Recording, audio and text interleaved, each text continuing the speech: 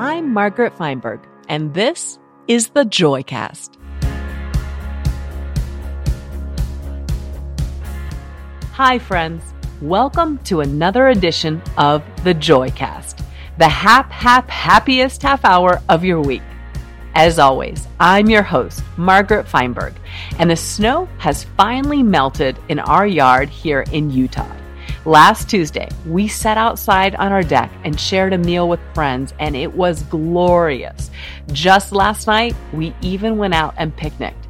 But today, well, it's starting to snow again.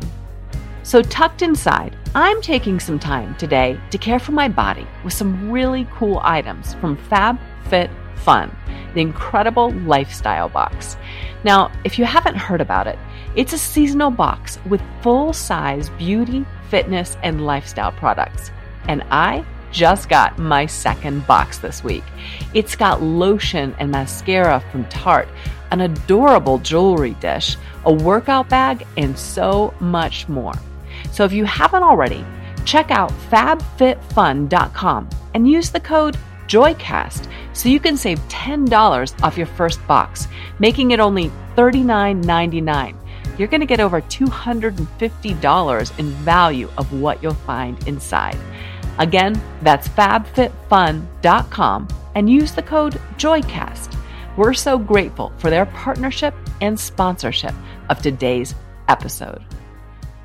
Over the course of the last 18 months, I've been immersing myself in deep research for the book and Bible study, Taste and See, Discovering God Among Butchers, Bakers, and Fresh Food Makers.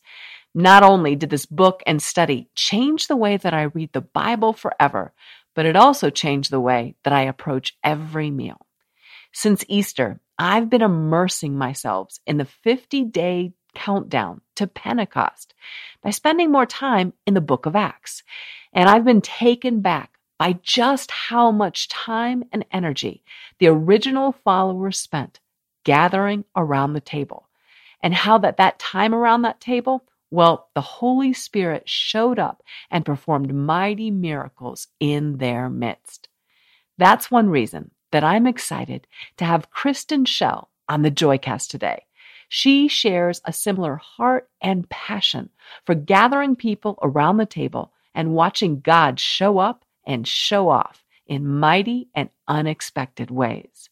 She's actually started a revolution with just two simple things, a picnic table and a can of spray paint. In her book, The Turquoise Table, Finding Community and Connection in Your Own Front Yard, she shares how easy it can be to build transformative community right where you live. So pull up a chair. You don't want to miss this incredible early summer episode.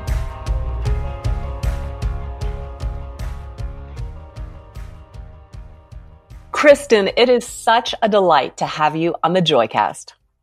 I'm thrilled to be here. Thank you. You and I share this similar heart, this similar passion for seeing people connect around the table. There is something that is, I believe, sacred. There is something holy. There is something that you and I and all of humanity were designed for. And a lot of that connection takes place around something that is in all of our homes, and that is the table. And what I love in your story, for anybody who hasn't heard it before, I love your creativity. I love your passion for God. I love the way that God infuses each of us with such unique callings and expressions and giftings and nudges. And what you did is you put a bright turquoise picnic table in your front yard. And pretty soon people started doing the same. Can you tell the story of the turquoise table? Sure. And it wasn't really my creativity. It was actually sort of desperation, truth be told. Yes, I'm a table person, just like you, and love bringing people to the table. I'm also a mother of 4 children and live a busy life like all of us, and was finding that table time was becoming harder and harder to find. And it was getting harder and harder to get to the table for obviously delicious food or a quick meal, but more importantly, that connection and conversation. And so having this longing, wasn't going to go away. But I started thinking, how can I do this in a way that doesn't require like always, a big meal or an event or lots of preparation? And God heard all of those pleas of my heart. And it happened kind of by accident. I was having a party with a friend and I needed extra seating. And so I ordered just a plain, ordinary picnic table. I mean, it's the kind you've seen everywhere. Okay. It Home was Depot? Where did you get it from? Lowe's. It was Lowe's okay. because they could deliver it the next day. So it's just one of those, less than $100, just assembled and delivered in 2 days. And I was like, bingo, that's what I need. But here's the thing. When they delivered it, it's heavy because picnic tables that made out of wood are heavy. So they put it right in my front yard. And then they came and rang the doorbell and said, where do you want this?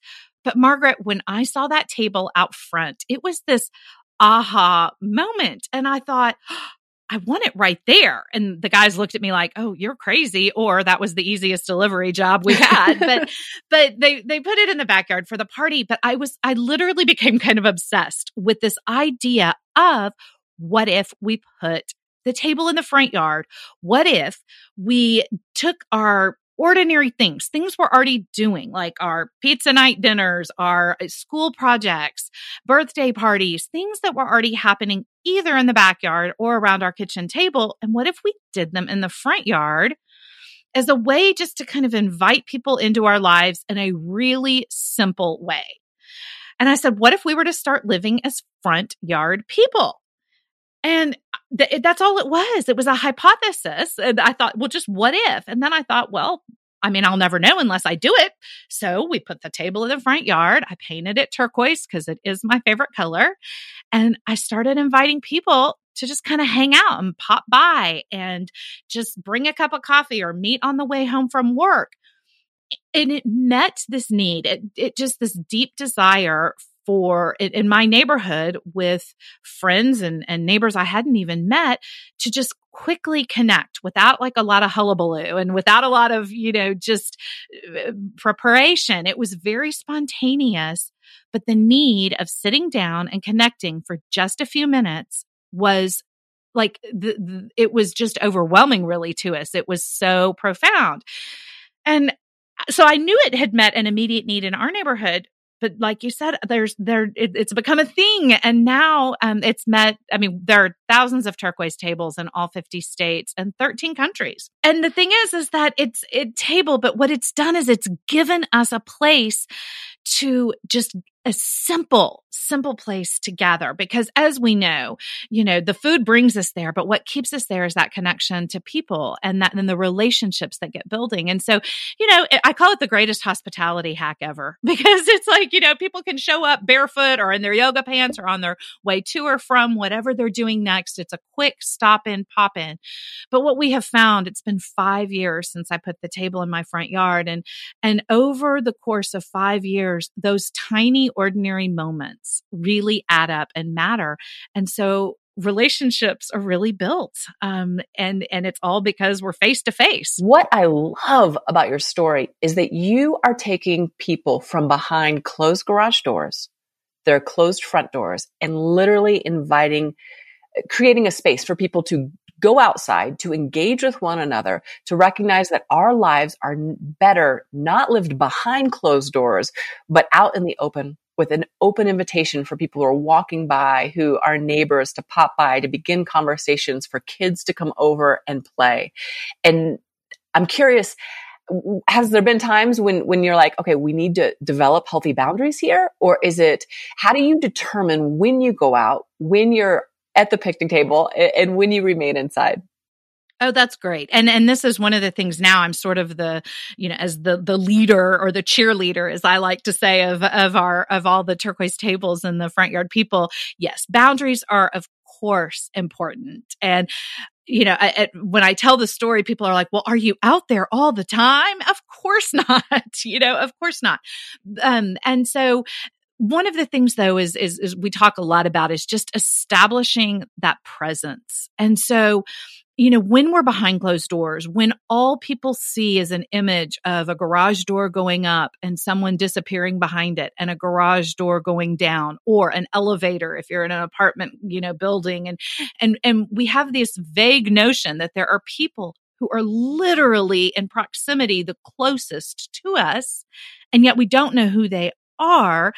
There's this temptation to just to stay that way. And to your point of being together, and coming out, this outsideness has just been, it's wonderful, but you can't live out there all the time. Right. And so I do Thursday mornings at the table was how I started. And that was my morning kind of ritual of Sabbath keeping. It was my morning of, no technology. It was a rhythm that I already had. And so I thought, well, I'll just try it out at the table on Thursdays. And so I would go out and I would take my journal or Bible study or whatever I was working on. But just the presence, being present and establishing that presence over time. I probably haven't been out at the table on a Thursday morning just because of travel and work, in probably a month. And yet people still identify me with being out at the table on Thursday mornings. And so part of that is me establishing healthy boundaries, but part of that is just the perception of once we're out there, it's not that we have to be out there always. It's just the availability, and what we're saying to our neighbors and to the people near us is, I'm here. I'm here. And even if I'm not at the table, neighbors now will text and say, I need table time. Can you come out after dinner? And so it's just, we kind of say somebody has to go first. Somebody has to be the one to take that step and sort of establish that presence for the neighborhood. And then after that, no, I'm not out there as much as people probably assume I am. But it's also because we've created the relationships now. And so there are other ways that we stay in contact and are available for one another. People starting early on, there's always a real enthusiasm to, have coffee on Saturdays or a bake sale or a happy hour or whatever it is. And my tendency or my advice is always, pace yourself. This is relationships take time. And in our eagerness, we're in this for the long haul. And so that's sort of my holistic view of boundaries. I mean, there's all sorts of takes we could take on this when you have that neighbor or when somebody really, really needs you. And they're the same rules that apply to small groups or church community. We're just doing it as a baby step with the people who live closest to us, which is our neighbors. Talk to me about, for a moment, we just passed Mother's Day. I don't know how your yard is doing. We're in Utah. So where we are in our neighborhood, the snow has all melted. I have neighbors less than a quarter of a mile away who are still praying to Jesus that their snow melts soon. Flowers are starting to pop up. It is an incredible time of year here to pick up at Lowe's or Home Depot or wherever a picnic table and consider putting it out front. But I would imagine some of our listeners are a little bit hesitant because, as you've hinted at, there is that neighbor. And maybe it's the neighbor who, when you step outside, comes and talks to you for an hour straight, or makes you hesitant, or makes you in some way feel unsafe. What do you say to the person who's in a neighborhood where they're hesitant because perhaps of who one or two of their neighbors are? Well, we always put safety first. You have to. And so that's just where good common sense comes into play. And so, there are times, when people will email or text or call and just say, what do I do? I feel unsafe. Well, then by all means, be pragmatic and smart about that.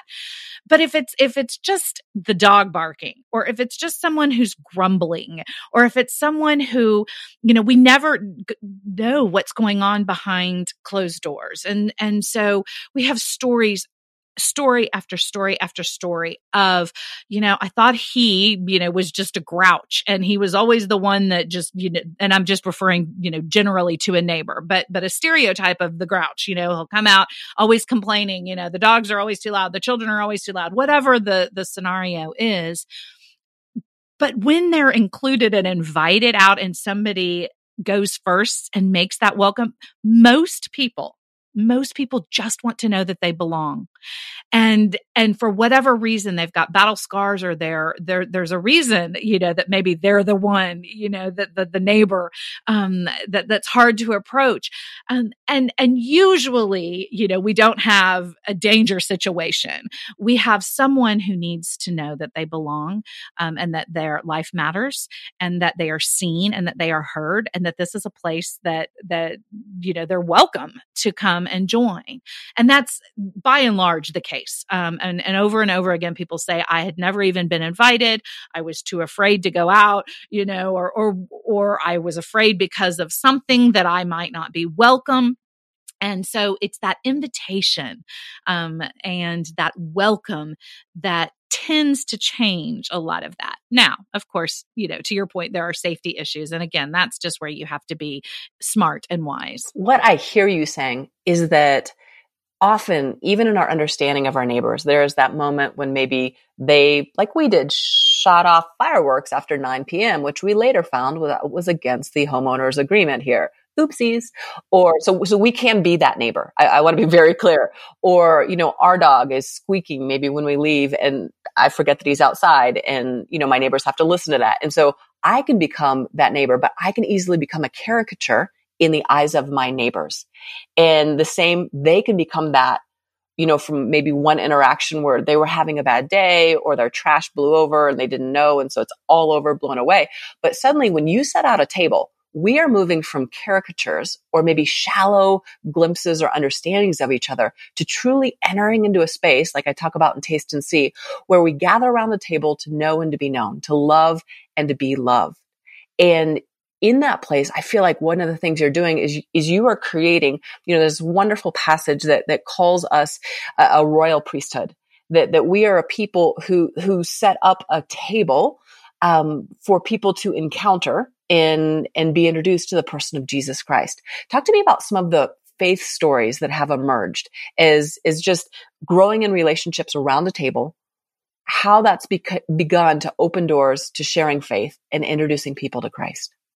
Well, the very first thing is that what we have found, what I have found in my own experience, and then what I hear echoed from all over the United States, is that by and large, there are so many people who are seeking or hungry for faith, but have had an experience where a negative one in a church or a religious institution.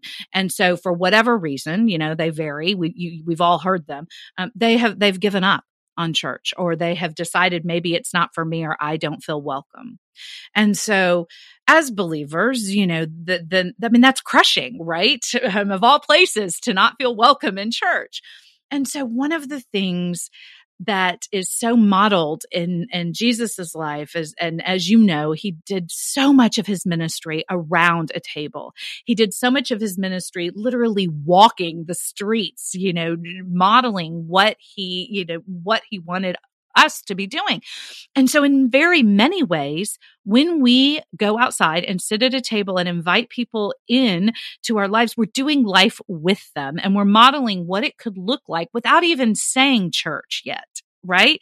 And so when these relationships, and it's been my experience where people have said, well, how you handled that was so unique and so different. What is it about? What is it? And well, it's Jesus. And then when there's a relationship, when you've broken, chips and queso, as we do in Texas, rather than communion bread and wine, then it's my opportunity to say, well, actually, this is what I believe, and this is who I turn to, and this is what I've learned from being a disciple of Jesus, and it works for me.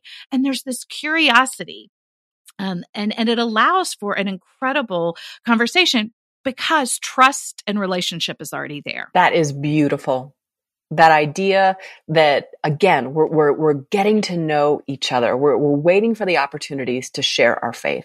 One of the distinctions in the turquoise table that I love that you make in your book is this distinction between hospitality and entertaining. Can you unpack that for our listeners?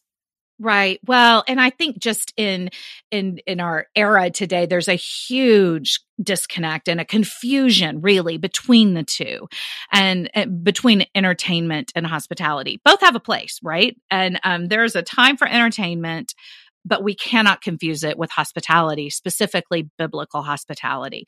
The Greek root and word hospitality means love of stranger. So when we think of hospitality and we get it confused with, table settings and 4-course meals and beautiful, flowers and all of those things, yes, that can show love to a stranger, but that's an entirely different mindset and heart set. Love of strangers is putting the emphasis on our guest. Entertainment, there's a time for it. I mean, I love to entertain, and there are events that literally call for entertainment, but it's putting the emphasis on me, and it's showing what I can do in a way. And so whenever we have people at the table, especially, showing this love, Christ's love, we've got to have that heart for hospitality. And when I earlier said that the turquoise table was the greatest hospitality hack, well, it's so easy to get distracted, by the things we love, great food and beautiful settings and all of these. But when you're outside at a picnic table, it eliminates and strips away all of that distraction, if you will. And so really all that's left is to show up and to be present and to listen and to show that love to that stranger, which is hospitality. And so sometimes, of course we love to take fun appetizers out or drinks and lemonades and things, but, Jesus says a cold cup of water. That's all we really need to bring. And so for those of us or for me specifically, the lesson God has taught me is really don't get distracted and just take the time to show up and be present. That's what people want. They just want to be listened to and know that they belong. There's such freedom in that. I feel like sometimes, and especially people who have read Taste and See, they come back to this too, this sense of, well, I've got to cook this 19-hour meal that's been slow cooked and prepared and curated. And it's like, no. You can get takeout. I mean, this is why they make rotisserie chickens. It is about finding just that place and that space where we focus on the other. So it is May. We're all going to go out. We're going to get a turquoise table. We want to put it out. What do you say to the introvert, to the person living in an apartment, to the person without a front yard? How can they embrace their neighbors and build community?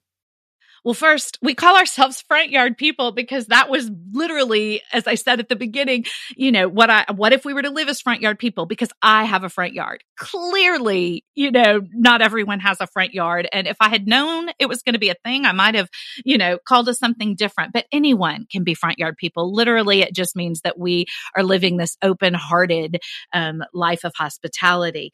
And so, if you don't have a front yard, where do people naturally tend to gather? And it's happening. People are gathering somewhere. It may take, a few days or a week or just noticing those patterns, but our community are the most creative people ever.